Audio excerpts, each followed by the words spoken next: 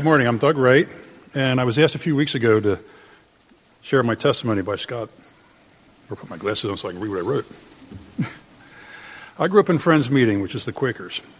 This is where I learned about God, Jesus, and the rich history of the Bible.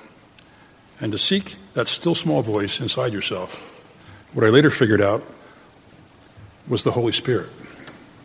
I can't give an exact date and time when I accepted Christ as my Savior, but realized in my early teens that there was a sense of, oh, that's what this is. And that believing that I needed more than I had and seeing a saving relationship with Christ was the completion of that. In my 20s, I grew to understand what that really meant to me. I can see how God has directed me, encouraged me, and been there in times of despair. Here are some of the ways he has showed himself to me. How I ended up in the churches along my way and what they provided in my walk with him. As I said before, I grew up in Friends Meeting.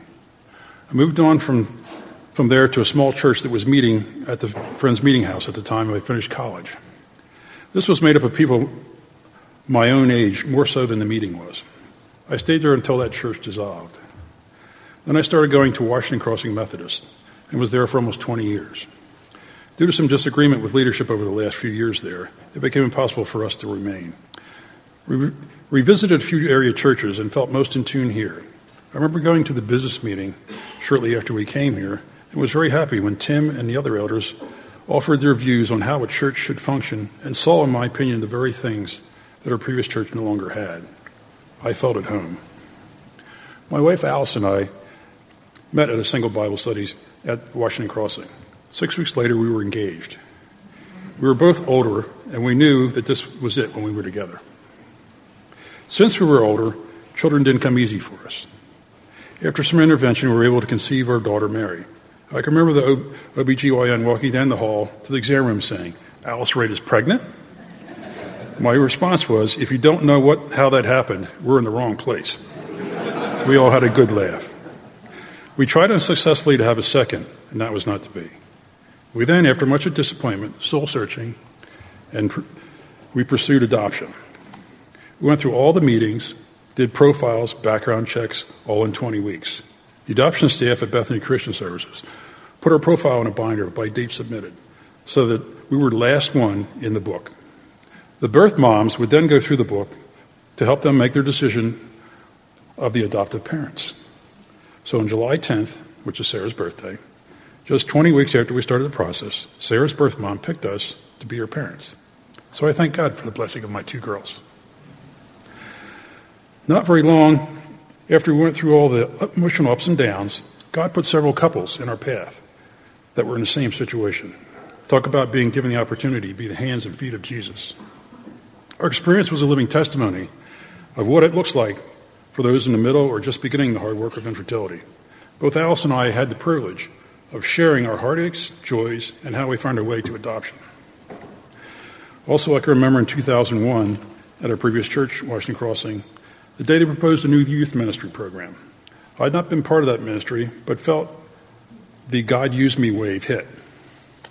I was part of that ministry for many years until we moved here. I helped with activities and was a group leader for the boys. In 2005, I was faced with a major decision involving my farm. At the time, I was milking around 90 cows and working way too many hours, which was about 80 hours most weeks, and not making as much as the man I had working for me. I had to make a change. After a men's retreat at the Pine Barrens at Keswick that fall, I found some clarity on what that change would look like. I saw my current situation at the time was not sustainable. I first thought I would just sell everything and do something else. Then I thought about the parts of my operation that I enjoyed and could be successful. That following spring, I sold my cows and transitioned into a business of raising young stock for other dairymen. I now continue this business to this day. Through the counsel of some godly men and prayer, I was able to see my way to making the needed changes.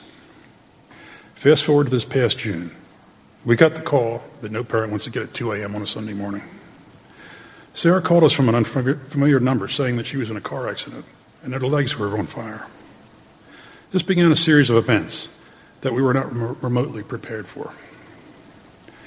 We were first told by the first responders to meet us at St. Mary, and then we would go there and wait and meet the ambulance, thinking that we would bring Sarah home after a short stay in the hospital. we got the heartbreaking news from the state police that her burns were so bad that she was going directly to Temple, the regional burn center. He asked us if we were praying people, and then told us that he had never seen an accident scene as bad as this one without a fatality. All 3 occupants were hurt, but alive, Sarah most severely. The drive down to Temple was quiet, for both of us were in shock. We waited forever at the hospital, over 2 hours, before anyone would tell us anything. We soon found out how badly her injuries were. Again, we were unprepared of what to do next. The doctor told us that Sarah was in danger of losing a leg due to the burns, infections, and many other complications. We came to the service that morning after leaving Temple with Sarah knocked out from the procedure she had in the ER and the burn care. We didn't know which way was up and where to go from here. We came to service that morning with the idea that we would head down after we came to receive some prayer and direction. We found out that Sarah was awake. When we found out that Sarah was awake, we sent my sister and brother-in-law, who had come to meet us that morning, to go ahead of us, and then we left shortly after that. This was not our first crisis with Sarah, but it was most definitely our most severe. Back to the hospital in Philly. Lots of trips, 50 miles each round trip. Lots of uncertainty, infection. They told us to expect this. Lots of wait and see when she was ready for the next procedure. The consequences of those procedures. Seeing my daughter in terrible pain and knowing there was nothing I could do about it. She was in a burn ICU for 6 weeks, enduring many skin grafts, both temporary and final grafts, cleaning, debriding, and bandage changes.